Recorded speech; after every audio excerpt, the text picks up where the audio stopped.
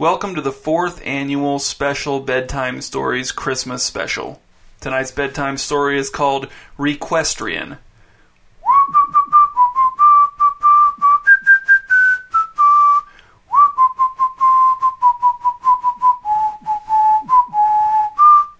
Let's begin. Denny and Marty stood in front of the barn in ankle-deep snow and avoided looking at each other by taking drinks of their gas station coffees. The sun had set maybe a minute ago. Denny's daughter Madeline was in the barn petting Butterloaf and crying and telling him he was the best horse she ever knew and that she was bringing him with her when they moved to Multi-Oak no matter what her dad said. "It's just they've got this connection," said Denny. "Her and that horse, it's like spiritual." Said Marty. He was younger than he looked, but still not that young. His face was crooked from the horse kick in his youth that had made him want to become a horse whisperer. "I've heard it all before, Denny. I told you I don't change him anymore. I just don't understand it well enough. It scares me." "If they're separated, it'll kill her," said Denny. "Ever since I told her Butterloaf can't come with us to town, she hasn't eaten, she hardly sleeps, she just mopes around. Marty, you gotta do this for me. Not for me, for her. She's a little girl. She doesn't understand money problems. She doesn't understand why we gotta rent in town. She's only ever lived on a farm. She doesn't understand why we can't have a horse in an apartment. I told her over and over, and she just sits there crying with her hands over her face, and she won't listen. She just moans, 'Butterloaf, Butterloaf.' Did you know Madeline and Butterloaf were born on the same day, Marty? Come on, that means something." "Yeah, it means they're the same age," said Marty. But Denny could tell he was softening. Denny just needed to keep pressing. "Butterloaf was a gift to Madeline from my dad," said Denny. "She's never known life without Butterloaf." His words sounded so sad in his own ears that he had to stop talking for fear of crying in front of Marty.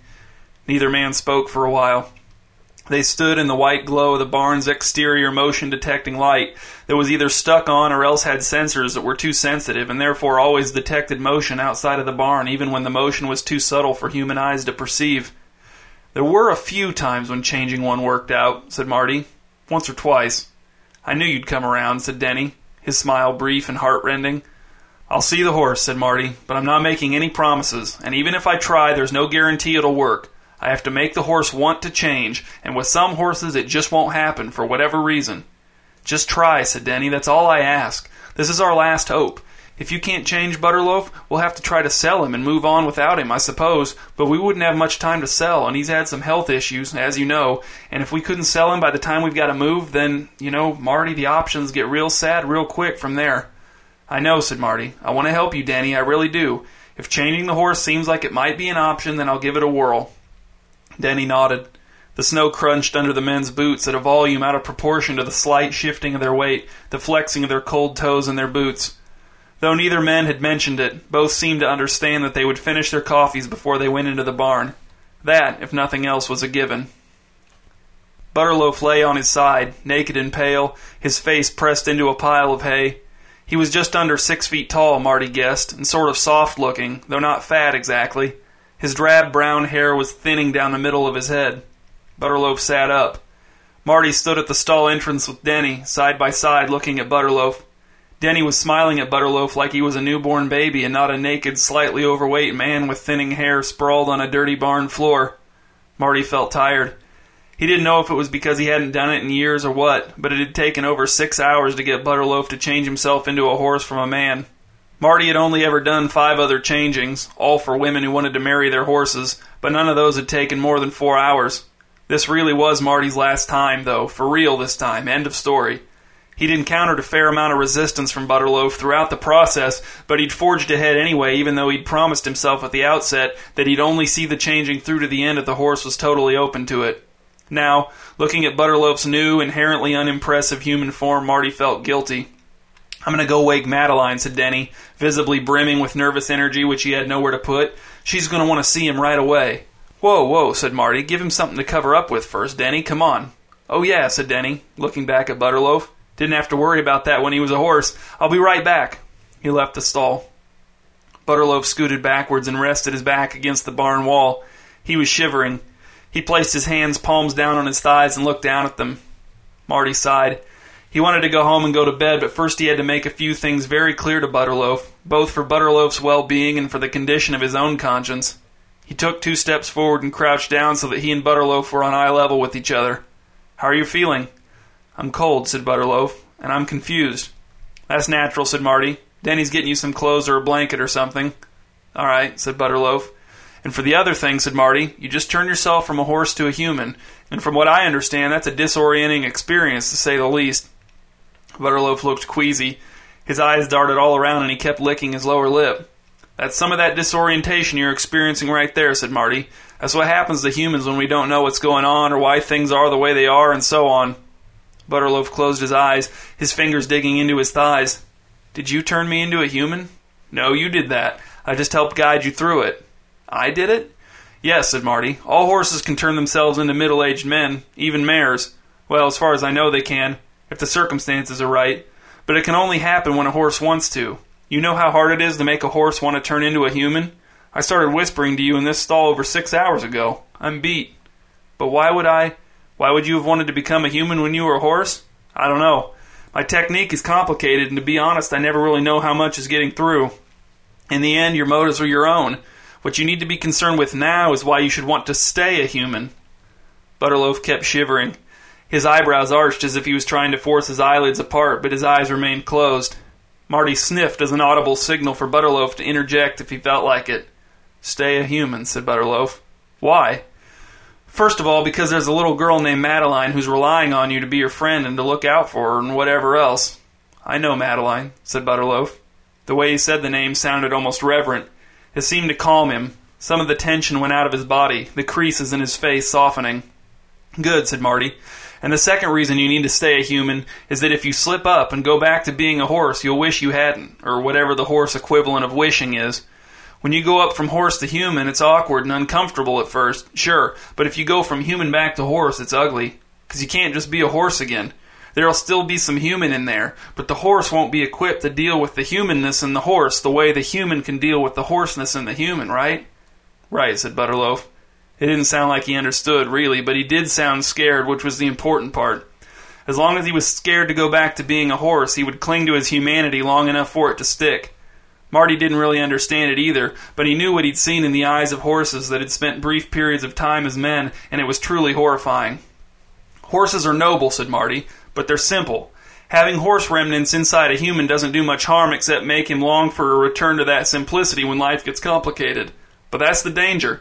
Because if you succumb to that temptation and go back, you'll have some of the complexity of a human imprisoned in the simplicity of a horse, and that's just constant agony.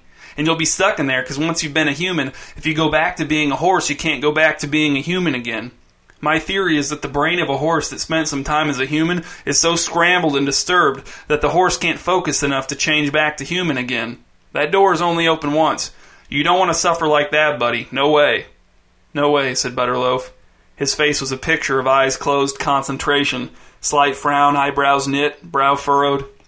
"Got this blanket," said Denny, stepping back into the stall. Marty grunted and stood up, stepping out of Denny's way.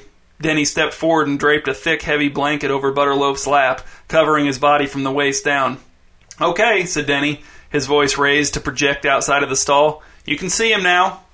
Madeline stepped into the stall, black curly hair frizzing out sideways from under a gray and pink stocking cap, her perpetually sad eyes skeptical, hopeful, wary, frightened, eager, disappointed, credulous, and on forever. "Butterloaf? Is that really you?" Butterloaf opened his eyes. "Madeline," he said, and he used his lips and his teeth and the other components of his face to generate the first genuine human smile of his entire life. Madeline hated the new apartment in Multi-Oak. It was small, smelled weird, and since it was garden level, dark. Even in the middle of the day, only little bits of sunlight found their way into the tiny rooms of Madeline's new home, and some corners had never been touched by natural light, she could tell. Madeline also hated her new school, even though she wasn't going to start attending until after Christmas break was over. Her dad had driven her and Butterloaf past the school so she could see what the outside looked like, and she had not liked what she saw, and neither had Butterloaf, although he hadn't admitted that to her until later that night after Madeline's dad had gone to sleep, and she'd crept out of her room to visit him on the living room couch on which he slept, with his bare feet up on the armrest, heels together, toes pointing up and out so his feet formed a crude V. Madeline also hated thinking about the farm and how that whole part of her life was over and gone, and even though she didn't hate Butterloaf, she hated that he wasn't a horse anymore, and she hated that her dad insisted that she call him Titus, even though his name was and always had been Butterloaf. His name was the only thing that still connected him to the horse Madeline had loved. If she started calling him Titus instead of Butterloaf, she might forget that he had ever been her horse, and then she'd just be spending all of her time with a quiet, somber, middle-aged man for no reason. Madeline's dad worked second shift at his new job at Runker Boat Company, so Madeline and Butterloaf were alone in the apartment from 2:30 in the afternoon until 11:30 at night. It had been an exceptionally cold, icy winter so far, so Madeline and Butterloaf spent most of their time watching and re-watching Madeline's favorite movies in the apartment. Butterloaf always made macaroni and cheese for dinner, which was the only thing he'd learned how to cook so far. Madeline thought some of the stuff Butterloaf knew how to do since becoming a man versus some of the stuff he didn't know how to do was weird. Like he didn't know how to cook or drive a car, but he knew how to talk and he knew how to read and write. Sometimes Butterloaf's presence irritated Madeline and she could barely stand to look at him. As a horse, Butterloaf had looked beautiful and powerful and majestic. As a man, he looked like one of her dad's friends, which was to say old and dull and ordinary, and seeing him only reminded her of how far he'd fallen in his transformation. But sometimes Madeline looked at Butterloaf and she could tell who he was. She could recognize the creature she loved, and it didn't seem to matter as much that he was a man instead of a horse now. At these times, which usually occurred in the hour or two before her dad got home from work, Madeline became very affectionate and would often curl up next to Butterloaf on the couch and confide in him, just like she'd confided in him when he was a horse. And just like when he was a horse, Butterloaf would say nothing, but give the impression that he understood everything. And as long as Madeline kept her eyes closed and her face pressed against his side, the illusion that not everything had to change could last at least until her dad got home and she was sent to bed. One night, after an hour of fitful sleep, Madeline tiptoed out of her room and down the hall to the living room where she found Butterloaf awake on the couch, lying on his back and feeling his face with his hands, bathed in the light of the muted television. "Butterloaf," said Madeline in a low voice, standing at the foot of the couch in a thin nightgown with a herd of wild horses galloping across a shallow river pictured on the front. "I got an idea." Butterloaf took his hands from his face and looked at Madeline, waiting for her to continue. "You could turn back into a horse just while my dad's at work," said Madeline. "Then, right before he comes home, you could turn back into a human." "That won't work," said Butterloaf. "I'll be stuck as a horse." "We could just try it," said Madeline. "No," said Butterloaf. "I'd be a horse in this tiny apartment. I wouldn't understand why. I'd panic and maybe even hurt you on accident." "You wouldn't hurt me," said Madeline. "You never hurt me when you were a horse." "I'd have to go away," said Butterloaf. "You'd never see me again." Madeline looked around the cramped living room, evaluating its dimensions in terms of potential horse accommodation. "I think you'd fit," she said. "This room's bigger than your stall was." "I'm sorry," said Butterloaf. "I can't be a horse again. It would hurt me, Madeline. Marty told me it would hurt me really bad." "Okay," said Madeline. "Just be an ugly, old, boring man instead of a fast, smart, perfect horse forever, then." "I'm sorry," said Butterloaf. Madeline trudged back to bed looking as dejected as possible, but that was just for show. She wasn't defeated. She was determined. Butterloaf had the back seat of the car to himself. Denny drove while Madeline rode in the front passenger seat, breathing on the window and scribbling in the condensation with her little finger. No one said anything. It was Christmas Eve. Snow was falling to an extent that seemed to please Madeline and worry Denny, and they were all on the way to Denny's parents' house to spend 3 days celebrating the holidays. Denny had explained Christmas to Butterloaf, and he more or less understood, but he wasn't particularly interested. He was more interested in the fact that their destination was actually the farm where he'd been born.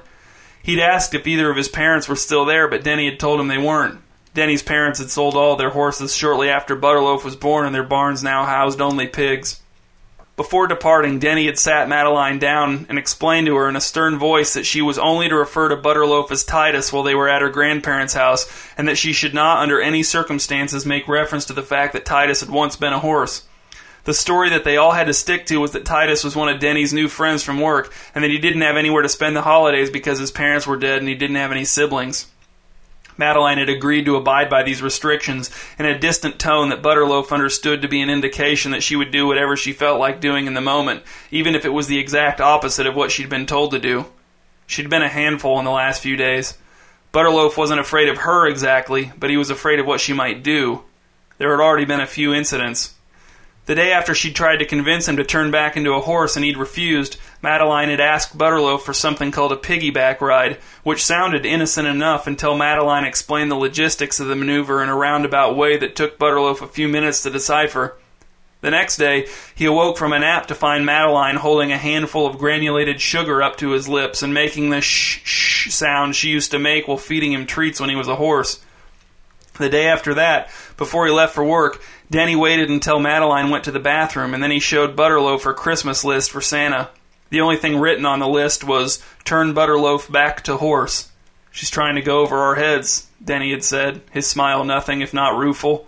"Just be careful. I don't know how long it takes for you to be cemented in your human form, or if you ever truly are, and Madeline's craftier than you'd expect from a 10-year-old. "I'm aware," Butterloaf had said, and it had been at that moment that he first realized that he didn't like Madeline anymore. Even minutes earlier, he would have said such a thing was impossible, but the more he'd considered his growing distaste for Madeline in the days since the moment when it first occurred to him, the more certain he'd become that it was true. She was entirely self-centered. She wanted what she wanted even when it made no logical sense and would hurt other people. No matter how many times Butterloaf explained the horrible consequences that would befall him if he turned back into a horse, Madeline kept pushing because she wanted him to be a horse, and that was all that concerned her. The most twisted aspect of all of this was the fact that nothing made Butterloaf want to turn back into a horse more than the fact that he now disliked Madeline for wanting him to turn back into a horse. As a horse, Butterloaf had loved Madeline completely, he thought, although it was hard to remember or articulate what it was that he'd felt for her when he was a horse. But however one would describe what he'd felt for her, he knew that it had never changed. The circumstances had never had any bearing on that feeling. That feeling, whatever it was, had been steady, solid, reliable, unfading, unflagging. But in just over 2 weeks as a human, the human equivalent of that feeling, which was probably love, had dissipated entirely, and now here he was resenting Madeline's lack of concern for his own well-being so much that he no longer enjoyed anything about her. Any time spent with Madeline had been the best part of Butterloaf's life as a horse, but now that he was a human, he saw that she was actually just an obnoxious, entitled little girl, of which the world had millions, and he preferred being alone with the TV to doing anything with her. Butterloaf remembered how delighted he'd been when Madeline had appeared in his stall right after he'd become a human, how relieved he'd been, how even naked and cold and confused, whatever he'd felt for Madeline had cut through everything and lifted him up.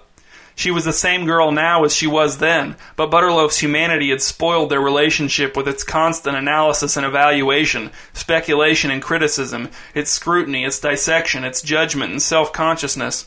When he was a horse, Madeline's existence had been enough to secure Butterloaf's eternal devotion. As a human, Butterloaf couldn't help but want a certain level of devotion returned to him, and this reality disgusted him and made him hate being human. "How much longer till we're at Grandma and Grandpa's?" asked Madeline. The subtle whine behind the seemingly innocuous question made Butterloaf cringe. "Half an hour," said Denny. It was just after 5 p.m., but with dark clouds obscuring the setting sun and dumping snow, it already looked and felt like night. Butterloaf could feel the car shudder whenever an especially powerful gust of wind came rushing over them from out of the blanked-out fields and bare black trees that flanked the deserted country road. "Where's Butterloaf going to sleep?" asked Madeline. "First of all, you have to call him Titus. I already explained that to you. And second of all, I don't know. Grandma will probably have him sleep on the couch in the basement." They drove past an ice-encrusted sign warning of ice on an upcoming bridge. Then, between the sign and the bridge, the car hit a patch of slushy ice for which there was no official warning sign, slipped sideways down into the roadside ditch as Denny spun the wheel and slammed into 2 stout trees, shattering both windows on the driver's side and popping every exterior light on the car. Butterloaf was not hurt, that he could tell, and Madeline was struggling with her seatbelt in a way that seemed to indicate that she wasn't seriously hurt either, but Denny was slumped forward against the steering wheel and he wasn't moving. Madeline finally got out of her seatbelt and got up on her knees on the seat, shaking her dad by the shoulder. "Dad, are you knocked out? We're off the road, Dad." The dark shape of Denny's head waggled with no resistance on the steering wheel. "Stop shaking him," said Butterloaf. "I can shake him if I want to," said Madeline, shaking her hopefully just unconscious father harder. "He's my dad. You're just a horse." Butterloaf hadn't noticed that the car was still running until it sputtered and died. The wind found its way into the car through the broken windows and whirled around, sucking up all the heat and leaving again. Butterloaf wore one of Denny's old coats and a wool hat to cover his balding scalp, but that was the extent of his protection from the cold beyond his regular clothes. Madeline had a coat, hat, scarf, and gloves, but neither of them had boots or any extra insulation for their legs. In fact, Madeline's shoes were low-top canvas shoes, and she'd been complaining that her toes were cold ever since they'd gotten into the car. "Do you know how to get to your grandparents' house from here?" asked Butterloaf. "No," said Madeline. "I know that after the bridge you go through the woods for a while, and then their house has a long driveway. Oh, and you can't see the house from the road, but it's sort of blue." Butterloaf looked out of the window and up to the road. He tried to remember the last time he'd seen another car. There had been a truck headed the opposite direction at least 10 minutes before the crash, and nothing since. This stretch of road was probably sparsely traveled even on non-holidays and ideal weather conditions. On Christmas Eve in a snowstorm, barring a miracle, there would be no one. "How come you can't drive?" asked Madeline. "It's stupid. If you could drive, you could just drive us to Grandma and Grandpa's house and everything would be fine." "That's not true," said Butterloaf. "The car's broken. Even if it wasn't, there's no way we could get it back on the road." "You could drive it back on the road," said Madeline, turning around to face Butterloaf. "If you knew how to be a real human, you'd fix the car and drive it back onto the road and find my Grandma and Grandpa's house and wake up my dad with CPR. She swung at Butterloaf's face with an open hand, only missing because she had short arms. She leaned over the seat and tried again to slap Butterloaf across the face, but this time he caught her by the wrist. Butterloaf could see Madeline's eyes glittering at him out of the darkness, and he could feel himself suspended at the center of all of her disappointment and dissatisfaction and directionless hurting, and worse, he could feel himself projecting all of that and more right back at her. The simple bond the two of them had shared had dissolved and been replaced by this miserable tangle of spiteful dependency that neither of them was equipped to interpret. "I have an idea," said Butterloaf, still gripping Madeline's skinny wrist. "What is it?" asked Madeline. "Watch TV and look sad until someone rescues us?" "I was born as a foal on your grandparents' farm. Animals can sense things like that. They can find their way home even across long distances, hundreds of miles sometimes." Even with her dad maybe dying on the seat next to her, Madeline smiled. "You're going to turn back into a horse now?" Her victorious, gloating tone got right under Butterloaf's skin, but he squashed his anger and said, "You're going to put on as many articles of clothing as you can from your suitcase, and then, yes, I'll turn back into a horse, and you'll ride me to your grandparents' house. Then you can tell your grandpa about the accident, and he can come back here in a truck and help your dad. Got it?" Madeline pried her wrist out of Butterloaf's relaxed grasp and clapped her hands. "Yay, you're going to be a horse again!" Butterloaf's heart thumped against his ribs and his hands shook. He was so scared. "Madeline, listen to me. Once everyone's safe, you have to tell your grandparents what happened, or your dad, or somebody so they can tell Marty. You have to make sure Marty knows that I'm a horse again so he can take care of me." Madeline frowned. "But I'll take care of you. Why would we need Marty?" Butterloaf could tell she was suspicious. She sensed a trap of some kind.